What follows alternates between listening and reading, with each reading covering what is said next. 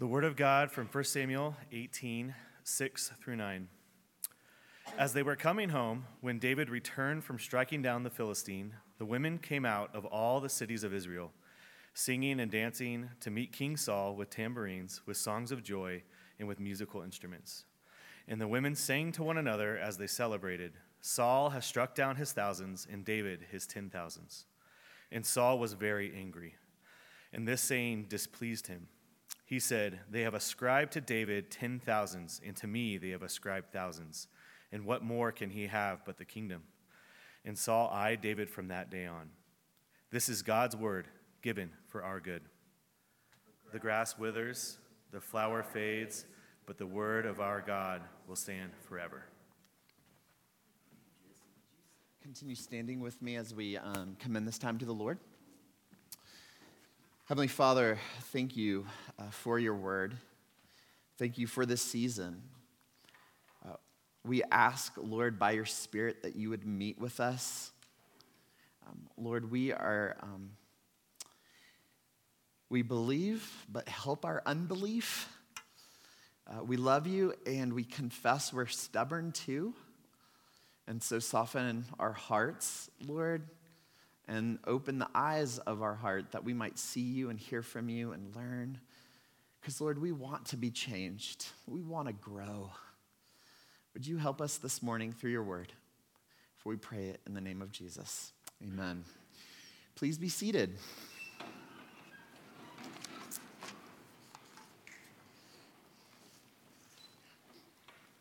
Well, good morning. Again, my name is Ronnie. I'm the senior pastor here. As we've said multiple times, today is the first Sunday in Lent, and during this season, we are beginning a new sermon series called The 7 Deadly Sins. And this is more of like a topical sermon series. If you're new, what we normally do is we would take a passage of Scripture and just do like expositional preaching or kind of working through it. For this short sermon series, we're going to do it a little bit different. We'll be using lots of passages from the Scriptures, kind of a more scriptural reflection on one topic. So I know we just read from 1 Samuel, and we just finished the sermon series on 1 Samuel, but I promise I'll explain all of that here in a second. But I do want you to know that we were profoundly intentional in picking this sermon series because Lent is this extended season of sincere examination of our soul. It's a season of purposeful repentance. Lent is a time that we can, by God's grace, really change. Doesn't that sound good? We shake off the inertia that keeps us stuck. We drag out these lists. We detox. We name our sins. And we see how Jesus is more delightful, more desirable than anything else. Now is the time to change. And so the 7 deadly sins is this ancient way to examine what sin has actually done to us and all the ways that we need to be healed, frankly. And so this list reads kind of like a top 10 list of temptations and weaknesses that Christians have perennially struggled with throughout the centuries as they have worked to mature in discipleship. Now, as far as we can tell, this list was first compiled by this guy whose name is Evagrius Ponticus. And he's a guy who lived in the 4th century, and he's numbered among what historians call the Desert Fathers, if you know much about them. So, a little history. When Christianity was made legal, finally, in the Roman Empire, the number of martyrs decreased significantly, as you might imagine. But there was always a reverence, an honor, and even a nostalgia for those whose love for Jesus led them to give all, to die as martyrs. And so many ardent Christians wanted a new way to sacrifice all, and they saw withdrawal Or here's a fancy word, asceticism as an alternative. So asceticism is this sort of people who practice intense abstinence and lived hermit lives for continual contemplation. This life fully dedicated toward just a life totally about the contemplation of God. For those of you who know a little bit about church history, this would be what ultimately gives rise to the monastic period, or the monasteries. Now, I'm not here trying to baptize all of that, but what I am saying is that these men and women were deep. And they were really helpful thinkers. And so Evagrius wrote on these sins. And Evagrius had this disciple, his name was Cassian, who tried to sort of make relevant this list from those who are in the hermit life to people who are living more in communal life. And then after him, a couple centuries later, comes Pope Gregory I. He's known in history as Gregory the Great. And he pared down their list to a list of 7. And that is the list that we're presently using. You might have heard these 7 vices. They are pride or vainglory, greed, lust, gluttony, sloth, wrath, and then today's envy. That's today's topic. Now, just as a bit of trivia, because this is going to blow your minds for those of you who are maybe my age, maybe a little bit older, but the characters of Gilligan's Island, y'all know, a few of you know what I'm talking about. There's 7 of them. They all imitate these 7 vices. So the professor is pride, Marianne is envy, the millionaire is greed, Mrs. Howell gluttony, Ginger lust, Skipper wrath, and of course Gilligan is the slothful one. And I think we can agree that times and cultures change, but these vices are perpetually relevant. Now, the Desert Fathers who first created this list, they were way ahead of their times. They understood how sin is this all-consuming reality, whether we recognize it or not. To kind of help you understand what I mean by this, like when our kids were little and we were potty training them, and they would start doing the dance. Parents, you know what I'm talking about, the dance? And then they say those words, I gotta go to the bathroom. At that moment, it is an all-consuming reality. Everything stops. What do? You get them to the bathroom. It is like serious. Everything stops. You deal with this thing. It's all-consuming. That's how the Desert Fathers thought about it, is everything stops. This is an all-consuming reality. And here's why they said that. When the Apostle Paul in the New Testament talks about this, about sin, it's not just a verb, like we're sinning. I mean, it is a thing. The way that he talks about it is he sees sin as this alien, invasive, spiritual power that seeks out like this hungry lion. He sees it like a cancer that has been released upon the world, and it dwells in the world, and it acts like a parasite. And if it's not resisted, if it's not contradicted, then it grows and metastasizes, and eventually it takes over. It is an all-consuming reality. See, sin, if it is not dealt with, it causes irreparable damage. So sin creates in us a vice. It might have been better to call this sermon series the 7 Deadly Vices, because these 7 labels are not like 7 individual acts of sin. What they're speaking of are this habituated way of being. Or to put it differently, they are 7 ways in which sin works in us. So everything else, everything that we do, every sort of contradiction of God is just downstream from these 7 forms. And it comes at us time and time again. And if we relent, if we give ourselves to it time and again, then that thing that the sin is doing becomes intuitive. It becomes reflexive in us, like second nature. So like, for instance, if you tell a lie and then you tell another, and then another, and you keep doing this, then it becomes very comfortable. It becomes very easy to lie. And before long, you're not just a person who tells lies, you have been misfigured, disfigured, deformed into a liar, you see. That is a vice, a habituated way of being, and it is all-consuming. So this author, Rebecca DeYoung, she writes this book called Glittering Vices, and she has been so helpful for me as I've studied this. She says, we start by choosing sin, but before long, it chooses us. And she gives this illustration. So she's like, imagine skiing down a mountain. I think we can imagine that, Denverites. First time down, first day of the season, fresh powder day, right? You carve your path. You choose your path. But day after day, skier after skier, season after season, thousands of other skiers, paths get carved and moguls get built. And you don't choose your path. The mountain chooses you. It directs your path. That's a vice. It's a power unto itself that robs you of your ability to say no. It's addictive, you see.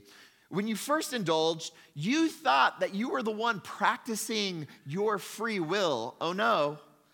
Now, it's not that you want to do that thing, you have to do that thing. You've been habituated. And where there are no more choices, you are stuck in the carved path. And sin robs us of our ability to choose, of our ability to say no. And that's why the Bible calls it a cosmic slave master. Isn't that interesting? And Jesus is starting an exodus movement of freedom from this slave master. Now, this reality, what I'm describing to you, it's not just cute talk for Christians. This is relevant for all people in all places and all times. And so to talk about the subject, I'm not just trying to be like some negative Nancy here. I'm not trying to be a fear monger, just always talking about sin. That's not what I'm doing. But we need to talk about this and examine this. It's relevant.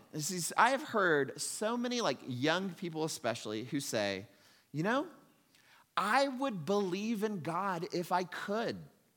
But when I see the kind of human suffering or the unanswerable tragedies in the world, I just can't find a God in all of that. Now, the Bible attributes the pain in this world to this very large topic of sin. And if we are going to have a Christianity that is workable and meaningful to those who ask, we need to have a Christian response to it. We need to make sense of the world and really to make sense of our own hearts, if we're honest about this. We need to talk about this because we've got questions. Like, what's wrong with me? Have you ever asked yourself that question?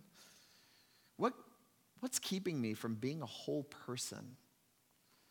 Because it is so naive. And I know this is what's so present in our schools and in the media, but it is so naive to diagnose the complex and deep problems of the world to this issue of education, right? If you just educate people, everything would be better. False.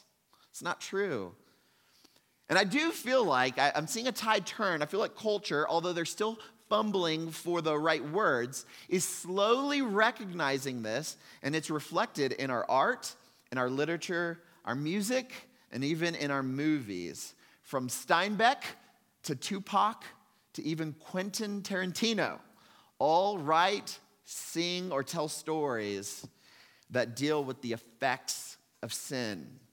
You see this in our horror movies. When I was young, a horror movie, the basic plot line was like just like a bad dude who was probably hiding in a corner, who walked really slow but could always catch up. He'd pop out of like dark corners or maybe your dreams and try to kill you. That was like every horror movie was like that. But then when I was in college, something started changing. Have you heard of this movie, The Blair Witch Project? Okay, listen, I'm a total chicken. I do not like horror movies, and I do not commend them to you. But I would especially not commend this movie to you if you have any motion sickness at all. Like, don't watch it. But what's interesting about the movie is that it's filmed through like handheld cameras, that are like by these three young aspiring filmmakers. So the camera, of course, is very jumpy. But through this first-person filming, you get the feeling that someone else or some power is there. There is a reality that's like plaguing me, even though the film not once ever shows a monster or a person or a ghost. It's just this feeling. Something is just there, a power that is invasive and enslaving. And as you watch this horror movie, one thing is clear. The protagonists are anything but free. Although they clearly hate the supernatural power, they're still under its control. They are under its death sentence. See, even our art, the stories that we tell, senses this cosmic power, something. It's beguiling, it's harmful, it's enslaving, it's an invasive cosmic tyrant. Sin is a power, it is pervasive, and it convinces you that it doesn't even exist and that you're free. But here we are, using Lent, using the scriptures to empower us to get out of slavery. And that's why we're going to be taking time this season of examining these 7 deadly sins. So I have used this introductory sermon. I have had an extended, introduction to introduce all 7, but I want to just use the rest of the sermon to just give attention to the very first sin, and that is the sin of envy. And I'm just going to, note takers, I'm just going to ask 2 questions. What is it, and how can we be healed? First, what is it? So in the Bible, there are actually several stories that illustrate the power and the destruction of envy. Probably the biggest one is like Cain and Abel. You have Joseph and his brothers. You have Rachel and Leah. You have Jacob and Esau. And I know that I just spent months studying David and King Saul. But here we are again. I've selected this very particular part of their story. And if you'll remember, we're in chapter 18. It picks up right after the young David has killed the giant. He's killed Goliath, the Philistine champion, and he's inscripted into Saul's army. And he is this phenomenal soldier, right? He's a hero of sorts as Israel is fighting against their arch enemies, the Philistines, right? And so David has a ton of young, admiring young ladies who are all googly about him. They've even written music about him. Verse 7, the song, Saul has struck down his thousands, but David his 10,000s. And then in verse 8 tells us that this angered, displeased Saul, right? David's getting everything. He's probably even going to get the kingdom. And here, verse 9 is the key verse that literally interprets the last third of the entire book of 1 Samuel. It interprets all of Saul's craziness, his mania. Verse 9 says, and Saul eyed David from that day on. Saul eyed David. Now the word eye in this sentence is a verb. Right? Saul is eyeing him. Now, in the Hebrew, the root connotes a kind of wickedness. There is a wicked eye. This verse is the single most clear illustration of envy in the entire Bible. And here's why. Envy is a sickness of the eyes.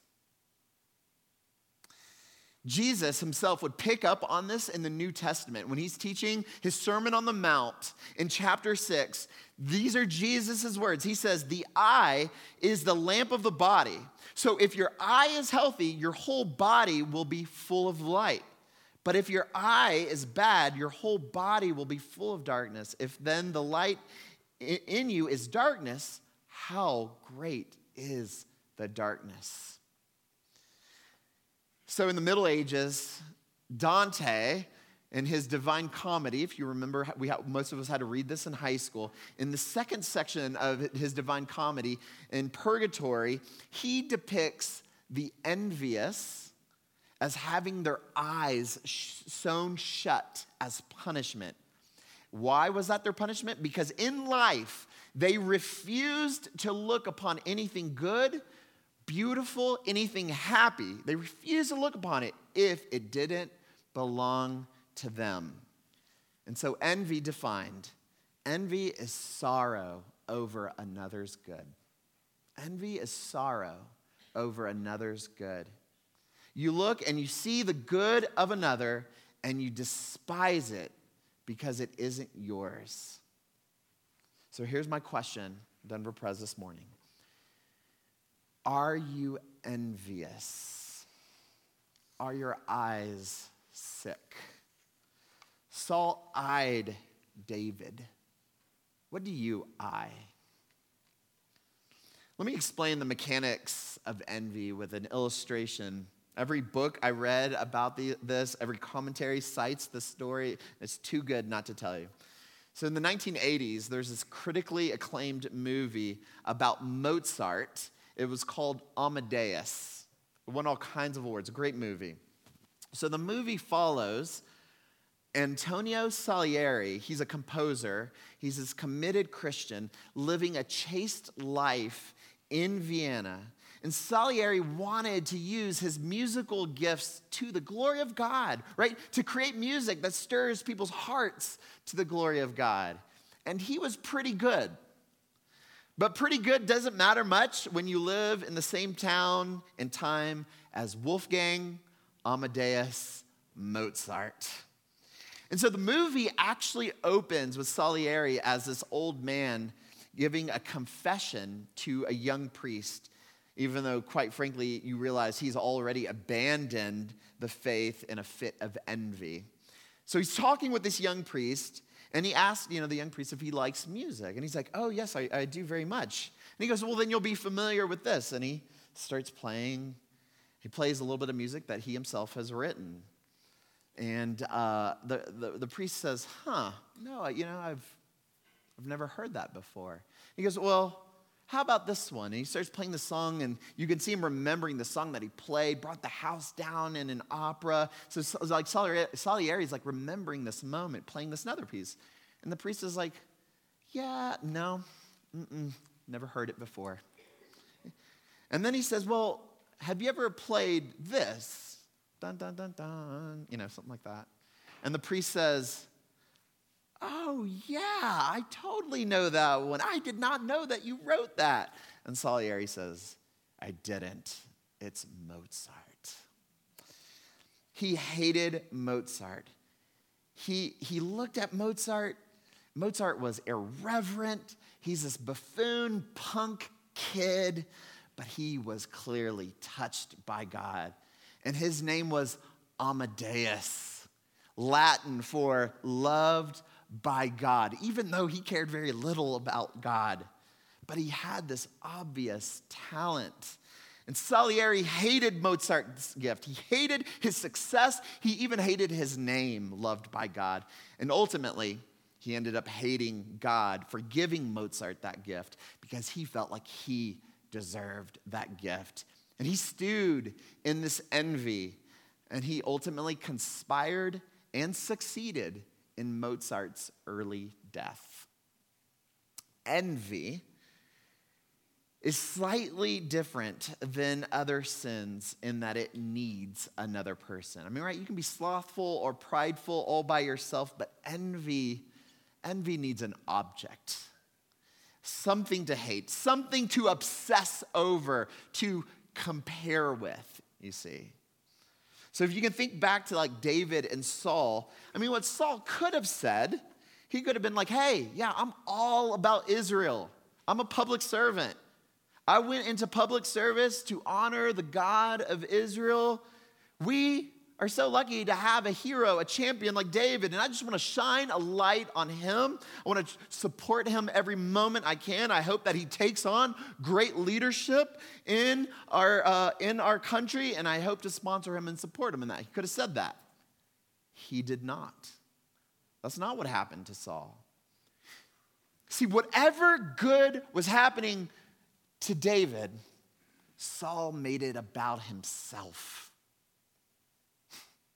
Now listen, church, in my life, people have come to me confessing their anger, their slothfulness, their lust, but very rarely do people say, you know, I am catastrophically an envious person. Help me. But here's the thing. I know that we are all formed or deformed by it. Our whole economy runs on envy. Y'all remember like in the 80s, the wolves of Wall Street, what did they say? Greed is good.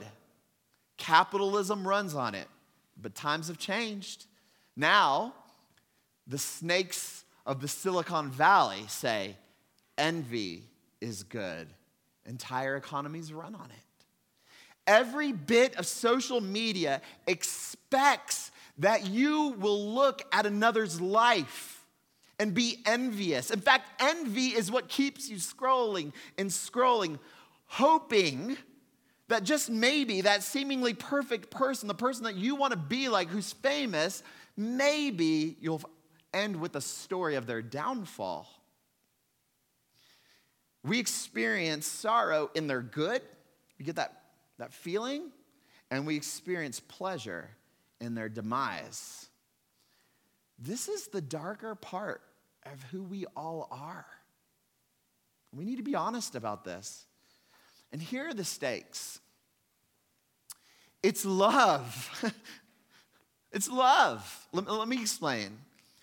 The Apostle Paul, when he writes to his friends at the churches in Corinth, he really wants them to embody Christian love, but they're a little bit confused. And so he clarifies what love is and what love is not. And so y'all remember this, the famous passage in 1 Corinthians 13. Paul says, if I give away all I have, if I deliver up my body to be burned, but have not love, I gain nothing. Why? He continues, love is patient. Love is kind. Love does not envy or boast. So love does not envy. Love does not look upon the good of another with sorrow, but it looks with thankfulness and gratitude. Right? Well, let me keep explaining, and I want to borrow from the Apostle Paul. So in Romans, Paul explains that love is the ultimate mark of what it means to be a Christ follower. And in Romans chapter 12, he explains more about love. He says in verse 9, he says, let love be genuine. Well, how, Paul? He says, well, abhor what is evil, hold to what is good. And how do we do that? He continues, and he tells you in verse 15, he says, rejoice with those who rejoice, weep with those who weep. All right, Denver, listen, follow me on this. Envy destroys love because it makes you self-absorbed. Because at the heart of our faith is love that empathizes, right? It connects with others. It sees the world through the eyes of others empathetically, right? This is how come we can rejoice with those who rejoice. Or this is how come we can weep with those who weep. Even though that thing didn't happen to us, we can see the world through their eyes and we weep with them, right? Envy reverses this. Envy causes you to weep when others are rejoicing. Envy causes you to rejoice when others are weeping. This compulsion to compare makes love impossible. This was the deadly fault of Saul. And not him only, but it's in all of us. I want to be the gifted one, and I can't stand it that this other person who put in less work is better than me. I wanted to be dating, or I wanted to have a child at this time, and I can't get excited for my friend, who was less chaste than me, by the way. I want to have that body, and that person has what I want, and they don't even have to change their diet or exercise. And on occasion, we gloat at their misfortune. When they gain weight, when they divorce, because you knew they shouldn't have gotten married anyway. And then we gossip about it. We call it prayer requests. We gossip about it, and we find pleasure in their demise. And some of you are saying, Ronnie, come on. Like, I don't even know what you're talking about, Ronnie. Yeah? Have you ever, Instagram stalked or Facebook stalked an old love interest? Or maybe you Facebook stalked a new love interest of your old love interest, just to make sure that he or she isn't as great as you? Yeah, I've never heard of that either. What about someone who joined faculty the same year as you, got published fast, got tenure way before you? And then you found out that they plagiarized and got caught. I was so sad for them. You see what I'm doing here?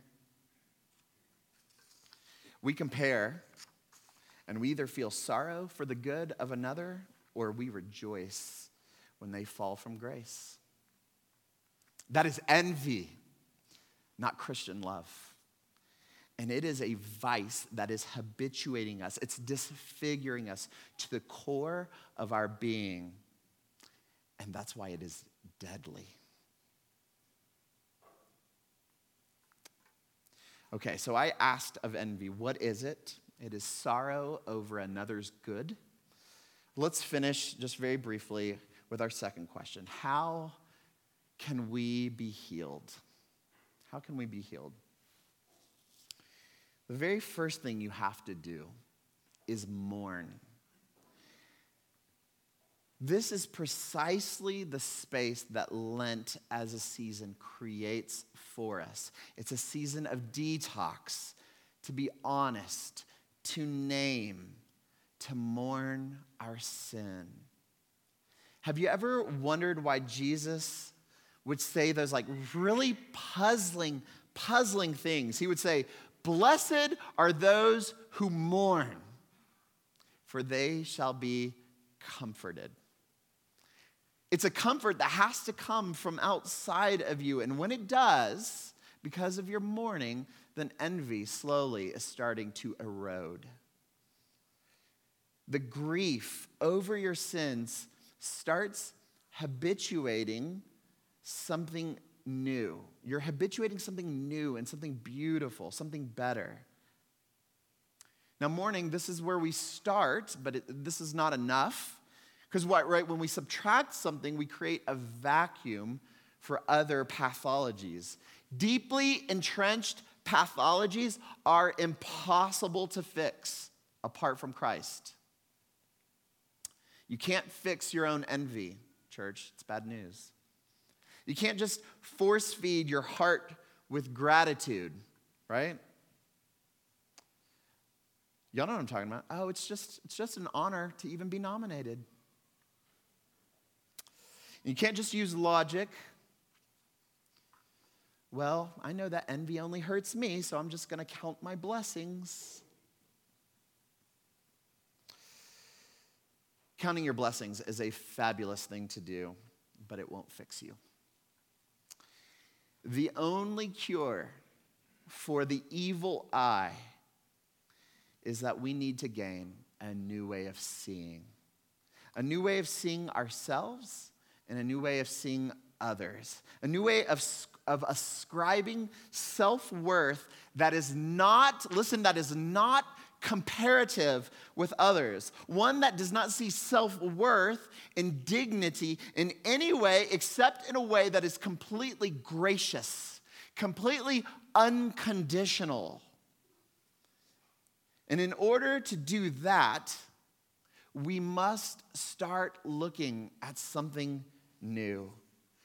We need to stop looking at ourselves and look at something that can keep our gaze, something that is stunning, something that is enthralling, something that you just can't take your eyes off of. Not because you're willing your eyes to look at the thing, but because it has wonderfully bewitched you by its beauty. What is it? It's the gospel. The gospel says, while the whole world has turned its face away from your ugly, ugly envy, the gospel says that Jesus has turned his face to us.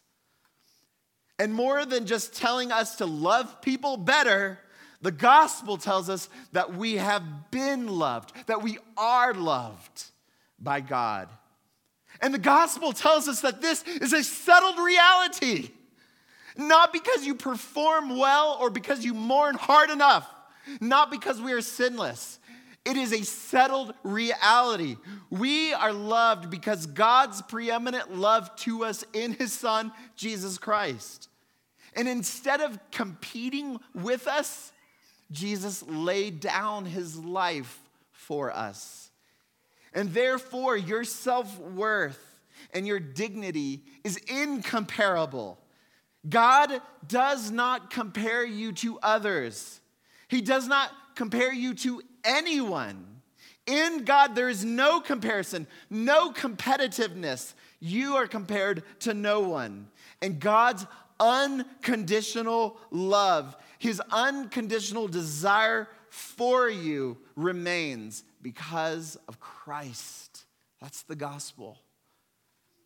And if you could truly believe what I'm saying right now, if you could just even believe an ounce of what I am saying, it would keep your gaze.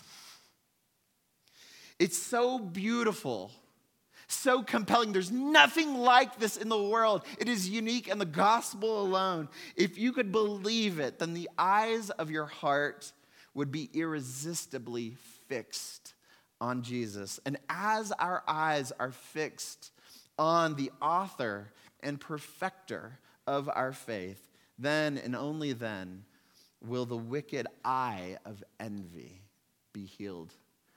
But it is a hope and a reality is on offer to all of us. Amen? Amen. Look forward to studying all of these with you in the coming weeks.